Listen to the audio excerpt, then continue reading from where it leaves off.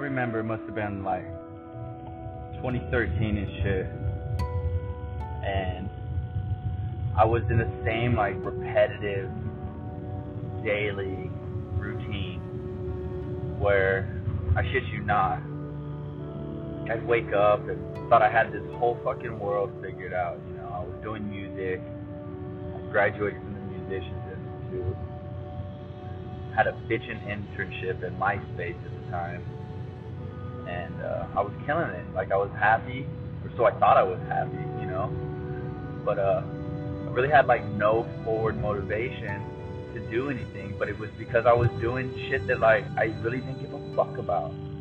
So I remember just like as a kid, I had this knack to where like, you know, I wanted to help the underdog. I wanted to help the person that didn't have a friend. I wanted to be there for them. I wanted to be a friend. I always wanted to be a friend, especially to those that didn't have friends. Like, I fucking remember Tina Green.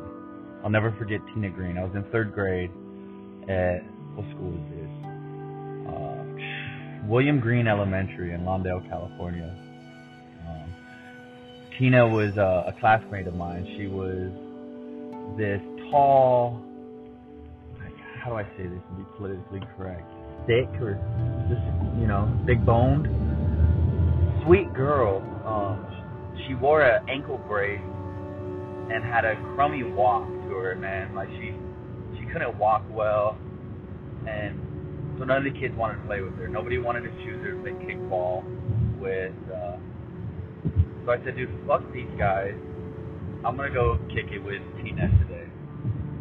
And I remember I sat down with Tina at the sandbox area where the slides are and all this shit. And I just started talking to her, you know, and she said, hey, why aren't you playing kickball with all your buddies? And I said, I was bored, didn't want to run, you know, or whatever it was. So I sat and I hung out with her for that 20 minutes of recess or whatever it was. And we talked about Ninja Turtles, Silverhawks, He-Man, Care Bears, all kinds of cool cartoons that were hot at the time.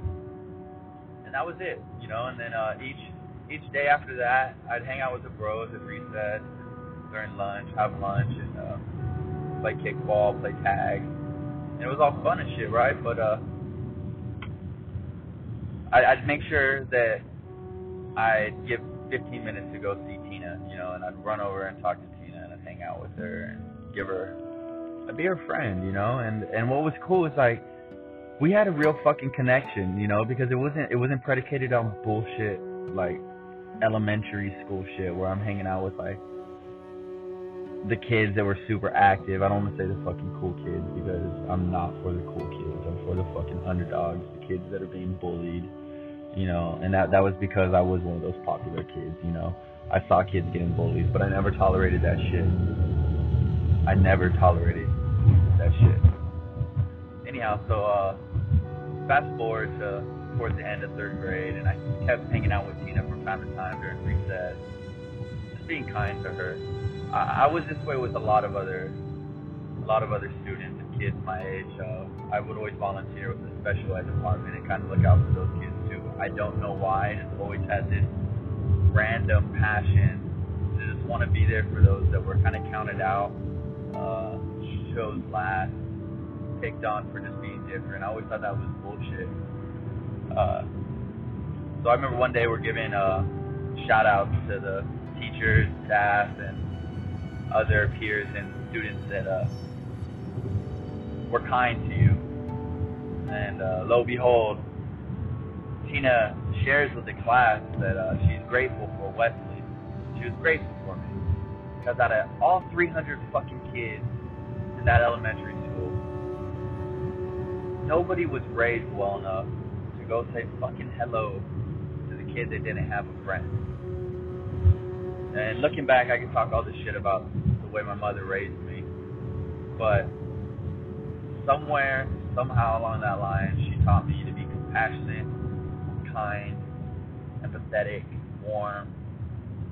And somewhere along that journey through life, I picked up on that and was able to, you know, just be kind to people. So she said, thank you, Wesley. Thank you for stopping what you're doing always and being a friend. I've never had a friend. something along those lines, and just real grateful that I would be there for her. I'd hang out with her. I would acknowledge her and make her feel like a human. So what's up, Tina? Hope you're doing well. I'll tell you something rad. I ended up moving school districts. I moved from Lawndale to Manhattan Beach later that year, and I lost full touch with Tina. What's fucking bitching is that the last I saw Tina, she didn't have any friends. I remember we talked about just be yourself, you know.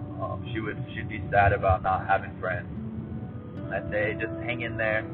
You know, you'll find your niche. You'll find a group of people that are similar to you, have the same interests and likes as you do. And you'll be all right. I remember talking about that because she was always so envious that I had such a large group of friends. And I said, it is what it is, you know. Fast forward, I'm going to Maricosta High School, Manhattan Beach, and my sophomore year, I bump into Tina. She's also going to Maricosta at this time. And lo and behold, she had a whole group of friends, man, and it was fucking cool. I didn't say hi to her that often any longer. I didn't hang out with her much anymore once we were in high school. But we definitely always said hellos, goodbyes, and just little head nods and smiles. But Tina found her groove, she found her niche, she found her friends, and it's fucking bitchin'. And still to this day, that's my motive. You know, I want to look out for the underdog. I want to be there for that person and support that lonely soul that feels lost, feels stuck, feels beat up, feels burdened. I don't know. There's something in me, there's some mechanism that drives me to want to help that underdog, you know? And I fucking love it, you know? That's one reason why I started this podcast. I really just wanted to let people know that this world is fucking cold. It sucks. A lot of people will try their hardest. They might not ever be successful. You know, a lot of people, this world's just not as easy as you think. And when you lack support, when you don't have anyone in your fucking corner rooting you on, you're gonna fail, man. Like, Kobe Bryant had a fucking shooting coach. Let me say that again. Kobe Bryant had a shooting coach. One of the greatest NBA athletes of all time had someone that helped him adjust his shot. Had someone train him how to be better. It's okay to take help. It's okay to be assisted. I believe that. I don't believe that anybody can reach success completely all on their own. Some might.